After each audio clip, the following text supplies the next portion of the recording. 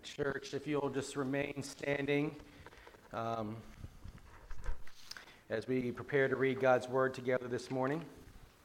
We're going to be in 1 Corinthians chapter 15, making our turn towards the final few weeks of our study in 1 Corinthians. We're going to read the first 11 verses together. Let us hear the word of the Lord. Paul says, "Now I would remind you, brothers, of the gospel I preached to you, which you received, in which you stand, and by which you're being saved, if you hold fast to the word that I preached to you, unless you believed in vain.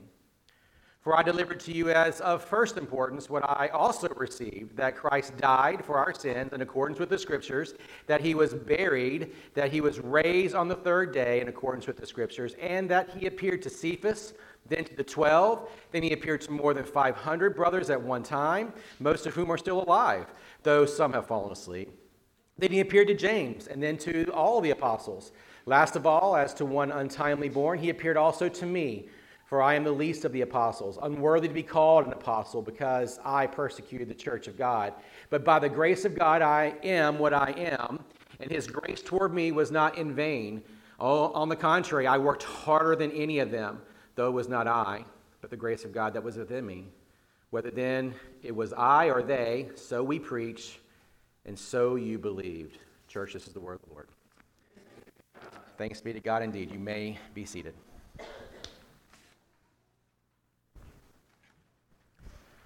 Well, church, we, as I mentioned there before reading, we are now entering our final descent on this ride. Almost a little over a year we've been through 1 Corinthians when we started end of last January, and what a turn it is for us this morning. We are going to, in a lot of ways, just feast on the gospel together this morning from God's Word. It's what we're going to do the next 3 weeks as we kind of think about the resurrected life. The life of redemption that we have been given in Christ Jesus. And I cannot think of a better way for Paul to end this letter after everything that he's dealt with, all the difficulties he's confronted in the life of the Corinthian church, how he would then turn their hope back yet again to the gospel. It's not in them fixing themselves. It's not in them tweaking their worship services. It's not in them focusing on self-improvement projects, but it's in them returning back to the proper foundation of their lives.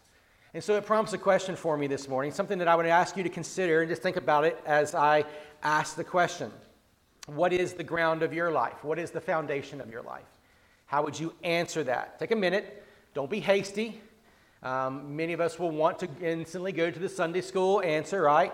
But I would ask you then a second question related to that. What evidence would you look to if someone were to examine you? If you were sitting down having coffee with Paul, for instance, what would you say to him that would give evidence to that ground of your life?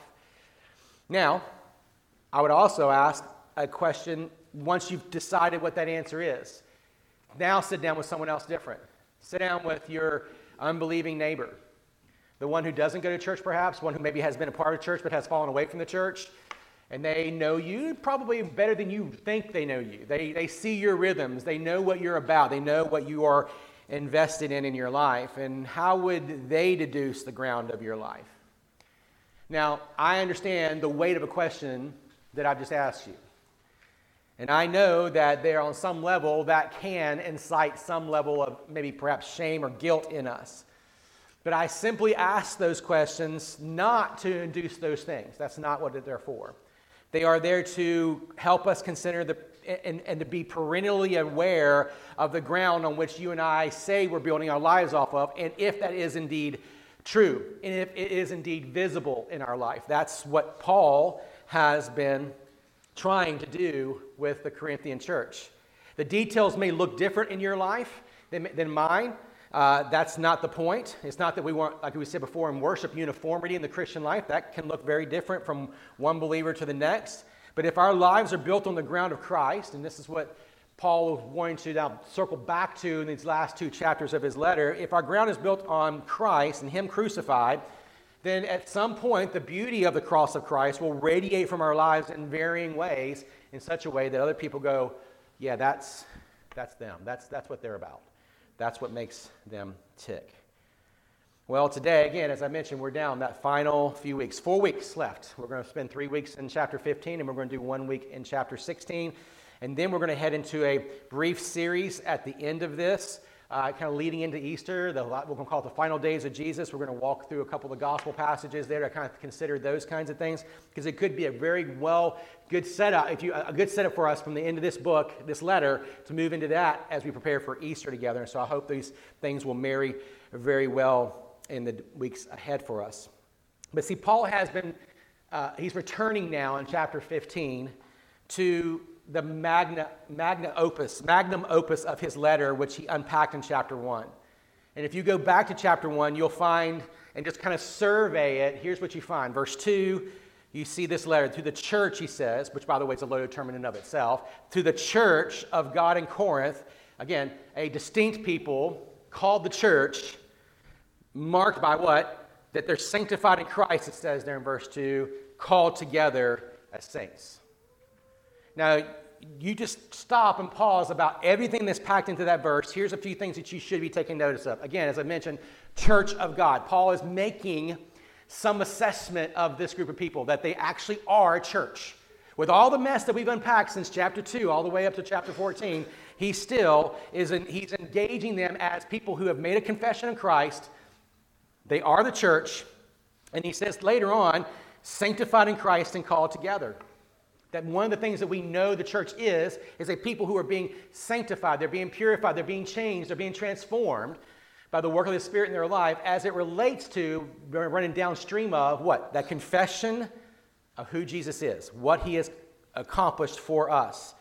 And therefore we are called together. This is why the church is so important to gospel ministry. You can't separate our participation in the body of Christ, in the membership, being visibly members of a church. You can't separate it from any intention to say the gospel matters in our life. And the first thing that someone's going to say that if the gospel matters is if number one, your garage is empty on Sunday mornings. I got to be honest with you. That's got to be at least the one thing that's going to tell the world that's important to you is your garage empty or your driveway empty on Sunday morning, because you've made this such an important part of that. Now, it doesn't make you a Christian to go to church, of course, but it does say something about who Jesus is to you if you are. And then you get down to verses 4 through 9 in this wonderful chapter, and Paul confirms the evidences of their fellowship, the evidences of grace that is being demonstrated in life. And he grades it not on their actions, as I said a minute ago, but he's grading it on these simple confessions. Verse 4, he gives thanks for the grace of God that was given to them. So he's affirming from his vantage point, at least some fruit there, there's been grace given to this group of people.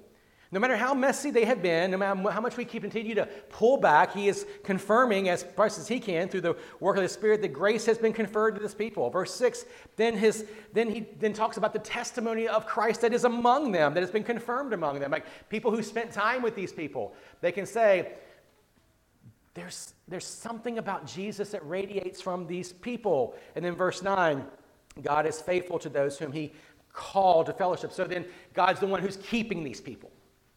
God has given his grace. He's shown his grace. It's been confirmed with the people who've engaged with him in various ways. And it is certainly, from Paul's vantage point, a people who have been, who God has been faithful to, and he's keeping them his people. And what a wonderful place to rest, yes? That no matter what you brought in here this morning, that you and I can know, we can sit and rest in the fact that it's not us that keeps ourselves, although there is a sense in which we must be committed and faithful to what God has called us to, but it is God who keeps his people.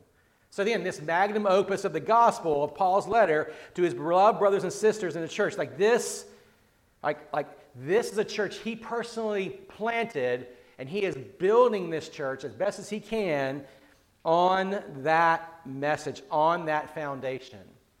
That's the foundation. I hope you can say when you answer that question that gospel really is the foundation of my life. And I'm seeking to do that for better or for worse. And for this particular church, how needed was it for them to be reminded of this? Back in chapter 1 and what we're going to return to in chapter 15. Right? Because of what? We've seen all of it. Let me just give you a quick flyby. There were divisions in this church. I mean, how many churches do we know of? You get reports of. I get reports almost all week. every week of friends whose churches are just, they're struggling. Or perhaps, we don't know them personally, and we just hear word of a church that's just going through a difficult time, divisions, and their focus is off the gospel. Focus is off the person and work of Jesus. There's a lack of trust in the Corinthian church, trust in the power of the gospel, and there's an unwillingness to embrace the full folly, the embarrassment of the gospel in their lives. And so they lack trust in what that cross does in their new identity in Christ. That is so evident as you continue to walk through the letter. There's a lack of trust in the apostolic authority of Paul and the other apostles. There was a group of people in the church we know that was out there stirring up things, and they're just constantly questioning in some ways so they can elevate themselves into the offices in the church. We saw this in chapter 4. But yet Paul still sticks to his guns in chapter 4. He says, no. Paul commends them, follow our example. The Lord has given us authority in this moment. We love you. Don't fall astray to false teaching, which is, again, what the Corinthian church often did.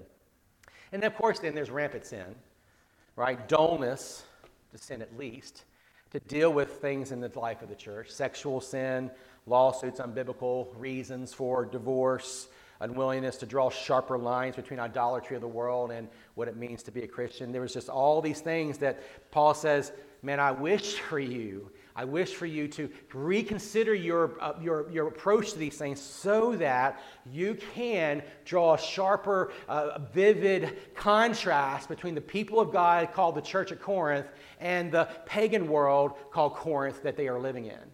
That was Paul's main concern as he's getting all this information from about this church from himself and even things he himself had heard.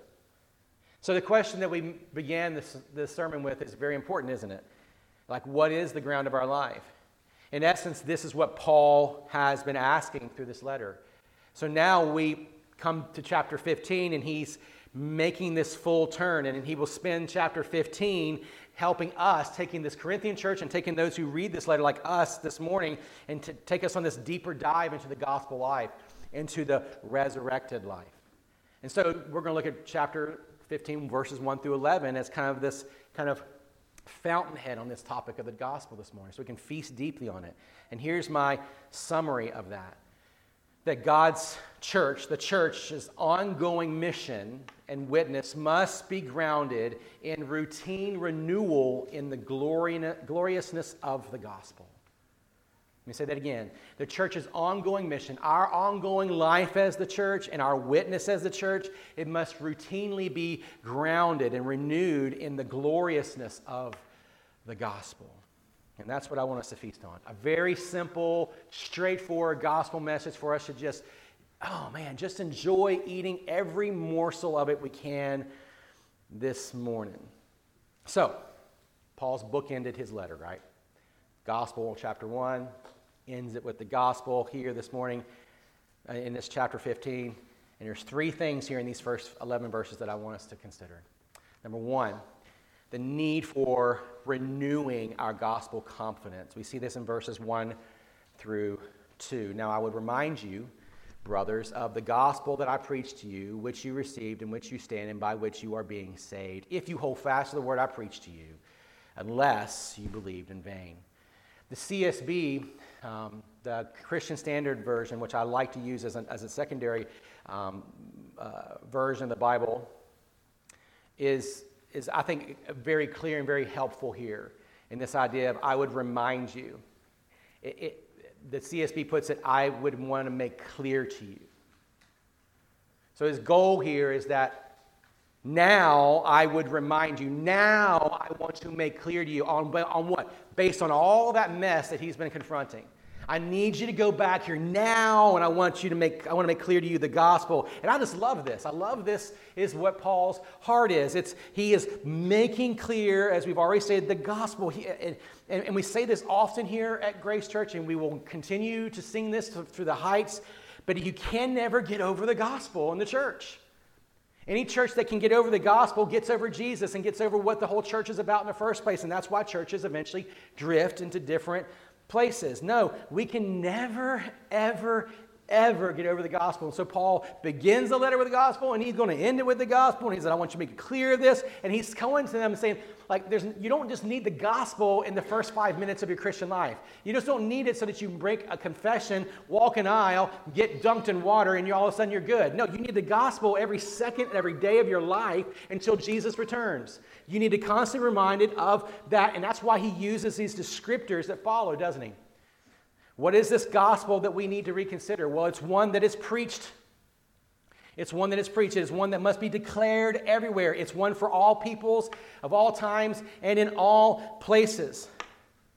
And, we live in a time where we were rightly concerned about the erosion of our culture, and you hear us we have conversations about it among us around the water cooler, I guess, every week, and that's fine. But in all of our good efforts to deal with all the multiplicity of issues in the world, Christians need to be careful that in all of those efforts, we don't draw unnecessary biblical boundaries around the gospel that don't belong there. And what I mean by that is that I've seen so much of this come up in various conversations surrounding Christians, like how we involve ourselves in the nation and in politics and nationalism and all those kinds of things. And then we say, well, then what ends up happening is there's been this rise in what we call Christian kinism. You may not know that word. Christian kinism is basically saying God does make a distinction between ethnicities, and therefore it's okay for ethnicities to have their own communities, and we need to and it's okay if we have our own ways of doing things. It's not necessarily in trying to be implicitly racist in any way, but what it does is it creates an unfair boundary that the Bible does not draw. It just does not draw that. It twists the views of the gospel that comes out of this, and it's trying to reestablish the church on foundations and build church on foundations that just simply do not exist in the Scriptures. There's always going to be challenges with multiculturalism. There's always going to be challenges with those kind of things. And it's hard in cultures to deal with these, like ours. We have to think through those things. But we must never, brothers and sisters, no matter where we are in the life of the culture, we must never never forget the fact that the gospel is a gospel that is preached. It is one that is to all peoples of all places and all times. And it is to be preached to them in such a way that we woo them into the church. And so wherever God sends you this afternoon or this week, whoever God puts you in front of, no matter what their whatever their cultural or ethnic kind of surroundings may be, you and I must be willing to, no matter what happens, make room in this church for them if this is where God would have them to be. That's where we want to be. And that's why then what happens is we actually share and declare to the world something so much more beautiful. Because we could actually be a place that is not unified under any other thing, but under Jesus, under what he has accomplished for us. So the gospel is one that is preached, but it's also, he says, the gospel is one in which we have received. It's not enough just to say we preach and we declare a certain truth claim, but not only do we preach it, but we receive it. And the idea here, of course, is faith and repentance and faith, whichever order you want to put that in. And repentance is that turn from the former life of sin and rebellion, and faith is that turning to Christ for rescue and forgiveness from our sin and rebellion. But it's not just a one-stop shop kind of situation. It's not just something you do when you walk down an aisle one day. It's not something you do just to come down here and have, everyone's kind of weeping at the weeping bench. It is a everyday receiving of the truth of the gospel in various ways in our life so that we're living out, as Luther said, faith and repentance. You guys have heard me say this, and I do reference this quite often, but the first of the 95 Theses from Luther was that all of life is faith and repentance. So that means the gospel is something that we are routinely going back to and we're wrestling with and we're thinking through it fresh for our life. It doesn't mean we're getting resaved, of course. It just means that we are constantly going back to the core message, the foundation of everything that we are. And that's the second and the third point he makes there. It's on which we stand. In other words, the gospel is foundational. We stand on it. It's the ground on which we alluded to earlier in the question. We build everything on it. Everything on it. Not just what we choose to build on it, but everything on it. We form our view of the world on it. And that's why we still have to do the complicated and difficult work of engaging the world in which we live in a critical and thoughtful way with the love of Christ. And we do have to say what is true and what is not true. We do have to confront what is error and sin, according to what the Bible has called us to. We build everything off the foundation of the truth of the gospel. That is essential. So the gospel is preached, it's received, it's foundational. But brothers and sisters, it is more than that. It is the gospel in which you are being saved, Paul says. And I love the way that he phrases that. You are being saved. And what it means is there's a place in which you and I put our faith and trust in Jesus and we are saved already. But there's a place in which the gospel should always be saving us. Right? It should always be renewing us. It should always be reforming us. It should always be changing us. It's the place in which we are always being saved by the gospel. In what ways is this saving gospel? Is this a saving gospel? Well, we're going to hit it a little bit more in our second point, but I'll just go ahead and get to the punchline. The gospel is a saving event. It actually happened in history that rescues us not only from sin, but from the just wrath of God. It's not just sweeping things up under the rug for us and God says, okay, you're all good now. Go on about your business. We are being saved from His wrath, His judgment. And how does He do that? Well, again, we'll see this in our point here in just a moment, but it's through His Son Jesus. And we say this triad several times throughout Sunday morning sermons. Christ lives the perfect life, lived the perfect life. The life of full obedience to God that Adam, our great-grandfather, did not live on our behalf, and therefore all of us who are born in Adam are not able to live. Christ lived that perfect life for us. But not only that, He gave that perfect life. He died in that as an atonement, big word, right? Propitiation, another big word there, but don't get too frightened by it. It's okay. Like that means He substituted His life for us. He gave it as a ransom, as a payment to God, so that you and I wouldn't have to bear the wrath of our own failure, our own rebellion, our own sin. He died in our place as a sacrificial lamb for the penalty of sin. But it's even better than that. And again, we're going to get into next week and the following week. He rose from the dead. He is the embodiment of all it is to be overcoming death and into a new life. He defeats death. He put death to death. We'll see that later on in a couple weeks. He puts death to that. He conquers death and sin's reign over humanity, and all who turn to Christ in faith and repentance are now part of that new humanity. That's what we're about.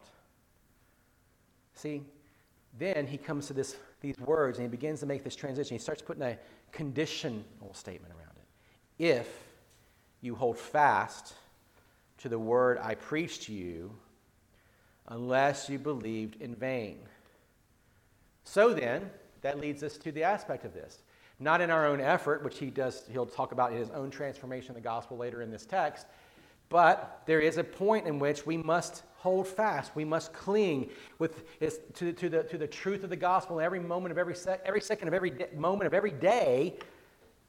It's everything to us. It's the full weight of your assurance to get up out of bed this morning is in Christ. The full assurance of your identity and who you are and the hope that you have for your future is in Christ. And so he gives this warning to the Corinthian church, a warning that every church should press on into our own hearts, of vain belief. Unless you believed in vain, there is a pattern of vain belief. And that's kind of haunting words, isn't it? Unless you believed in vain. It's kind of scary, isn't it? There's a kind of belief, though, I think Paul is dealing with, and I think Jesus confirms in his own right, that's not real belief. It's vain belief. It's fake belief. It's self-deluded belief. And Jesus spoke of this at least in two places. I'm sure many other places, but I will lead to at least two.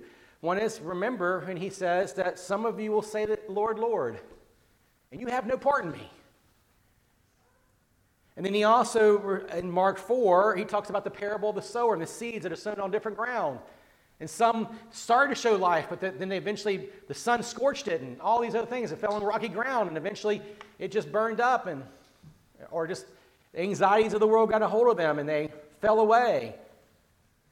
Jesus acknowledges the fact that there are people who will be collected into the visible church the visible nature of his church, and they will be their anxieties will crush them because they have not put the full weight of their life on the gospel.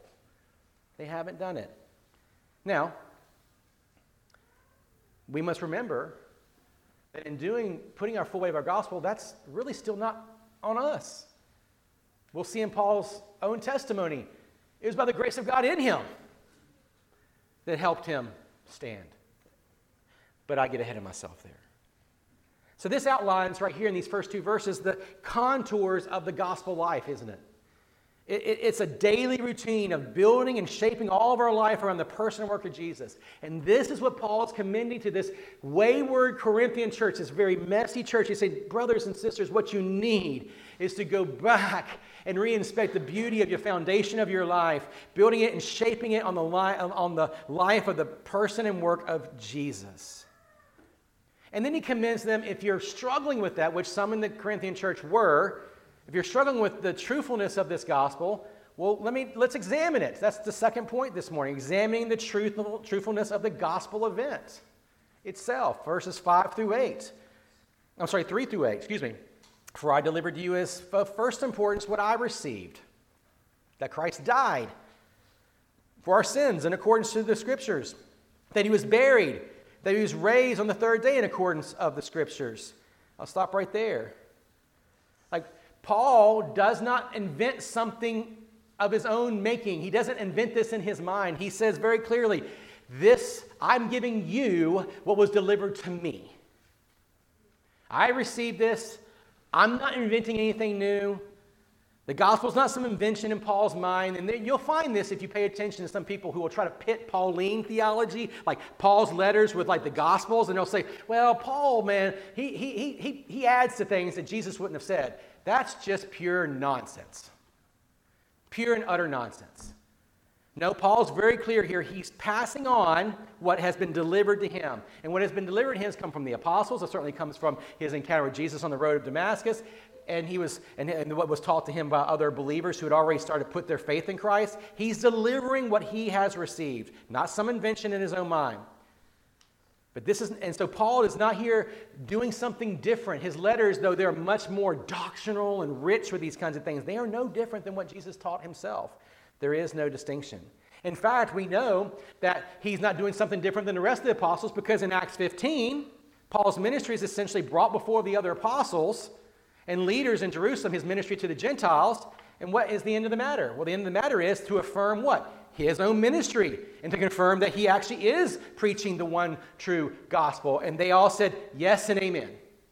Essentially what the Jerusalem Council was all about.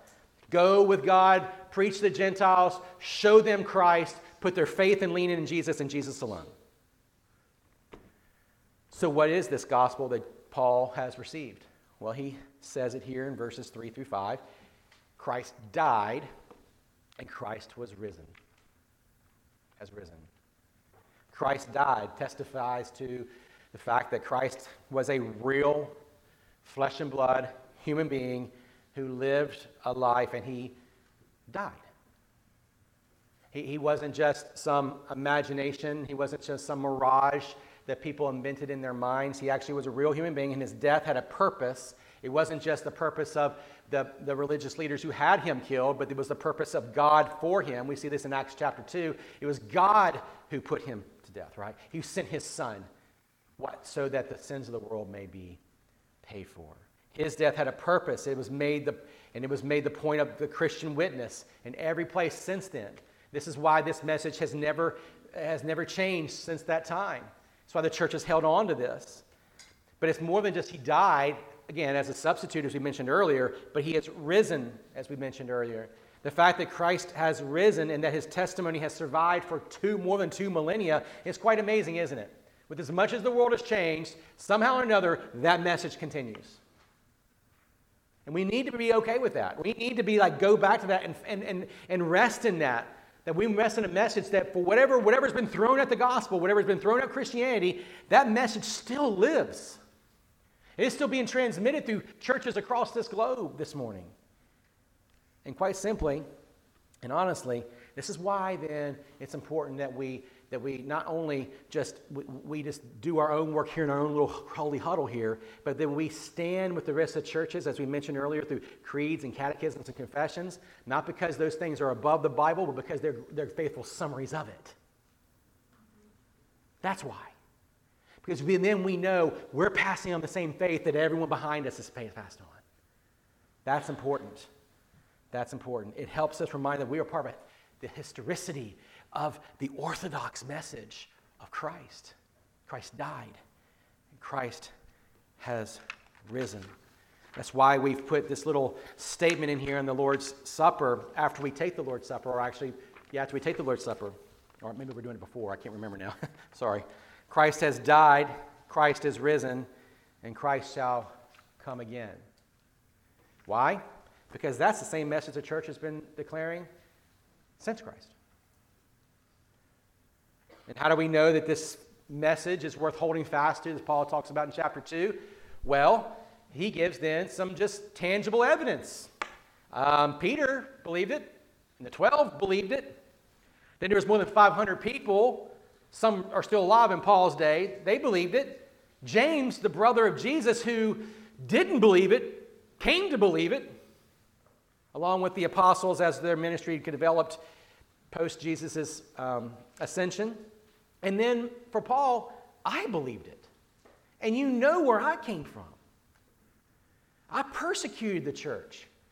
I had a man, I stood by and watched Stephen get stoned. And I threw my full weight of support behind that. But I believe this message now. So we're not just talking about a few folks, and we're not talking about a few folks who just lived in a room somewhere and they crafted this whole, okay, so now what do we do now with this? Here's what Jesus did, so here, let's kind of craft out a message. Let's craft out a whole religious movement. That's not what happened here. No, we're talking about people who had everything to lose in their life by propagating a message that nobody wanted. I mean, even people who followed Jesus eventually walked away because he didn't give them what they wanted. They had everything to lose, but they said, no, this message is important, and I'll live on it, and I'll stand on it. And he's committing the Corinthian church, and he's committing us today to do the same. And so you can see like how this undergirds our confidence today, right? That was the whole main point of the earlier point, our confidence in the gospel. Why? Because, number one, the gospel is an event. It actually happened. It's historical. It was witnessed. It was passed on. And many are part of the line that stood on that message as witnesses and testimony, and it's undeniable. I mean, how many people has this testimony impacted in different literature we have today that was not expressly Christian? But there's just everywhere you go in human history, someone has encountered what has happened in Jerusalem through that man, Jesus Christ. So we're not alone. We might be 2,000 years removed from it, but we're not alone. We are part of a long line of people who's changed by the death and resurrection of Jesus, and we simply, until Jesus returns, we're going to continue handing that on and commending people to believe in it. It's not a fluke. But I want to get into this last point for a moment because I think there's even more here, because you're probably thinking, okay, well, I have seen so many parts of my life where I've just not seen the full transformational power of the gospel. And I get it. Like we go through these seasons where we're up and down, right? The cycles of the Christian life. And Paul then says, it's not just that it's historically foundational. It's not just that you stand on and preach it, but listen, let me just tell you how it's changed my life. And so that's our third point. We need to learn to experience the powerful transformation of the gospel of grace. And that's what Paul's going to give in his own testimony here in verses 9 through 11 here as we finish up thinking about this passage. For I am the least of the apostles, unworthy to be called an apostle, because I persecuted the church of God. But by the grace of God, I am what I am. And his grace toward me was not in vain. On the contrary, I worked harder than any of them, though it was not I. There's your confidence, friends, not you. No, it was the grace of God that was with me. Whether then it was I or they, so we preached, talking about the apostles, and you believed. And so he's talking to this Corinthian church. Whether you're trusting in me or trusting in one of the other apostles' message, if you're believing in this gospel and you're believing on this, it can change all that other mess that you've been allowing to toss you around to and fro for all these years. And so Paul just speaks of the unworthiness of his present position. He doesn't hold it out as something of privilege, does he? His apostleship is a grace-given calling. It is God who gives the church its leaders and the leaders that we need in every age, right? It's Paul who Paul could have never imagined this in his life, this transforming encounter he would have on that road to Damascus, and how that would change the whole angle, the whole direction, the whole future of his life. See, our position in Christ has nothing to do with your or my earthly standing or yours or mine suitability to the kingdom of God. It's God who ransoms undeserving rebels like Paul, like you, like me. And he places us, places him, places you, places me in the kingdom's work as he pleases. And that is Paul's testimony here. He doesn't hold himself up and saying, look at me, look at me. He's saying, no, look at Jesus through me. Look at Jesus through me. Look at the grace of God through me. And so his response to his calling is just that. It's grace-driven effort, isn't it? No, I love that. That's one of my favorite verses. No, I worked harder than any of them. All of his predecessors, his colleagues, if you will, the other apostles. I worked harder than all of those guys. But he wasn't bringing the attention back to himself, but it wasn't me. It was the grace of God in me. Sister, like if you're struggling this morning and you're like, I don't know how to take the next step, I'm just pleading with you to stop worrying about you and start worrying about and start looking to Jesus. I don't know if I got this right. I know Spurgeon has at least quoted this, but I think it comes from somebody else. For every look at your sin, for every one look at your sin, take 2 looks at Jesus. It's the only way to live the Christian life. It's the only way to live the Christian life. Because as soon as you get absorbed in you and your situation, and all you then begin to do is look at you. Stop looking at you. Tom, stop looking at Tom. Start looking at Jesus. That's Paul's message here. It's not me, but grace of God in me. See, many of us get saved and we feel we have to prove our faith to whether it is to God or maybe other believers or whoever. They need to try to somehow or another prove their worth to God. This is not what we see in Paul. Like the joy of his conversion, right? And the appointment as an apostle motivated him to give all that he had to the heavenly calling. Whether he was an apostle or not really mattered nothing to him. But he didn't do it as a means of self-worth. His worth was fully secure in Jesus. But to testify to the grace of God that had been bestowed on him and demonstrate that grace, to radiate that grace to all who would encounter him wherever he went. So you might ask yourself, what's in this for us? Great, I love hearing about Paul's testimony. Where do I begin this? Well, I think it's just simple, right? Like the same can and should be realized in our lives. Of course, we're not called to be apostles. We know that. We talked about that in chapter 14, okay? But we're talking about, it's not about his calling, it's not his position, it's about his standing in Jesus. His position in Jesus.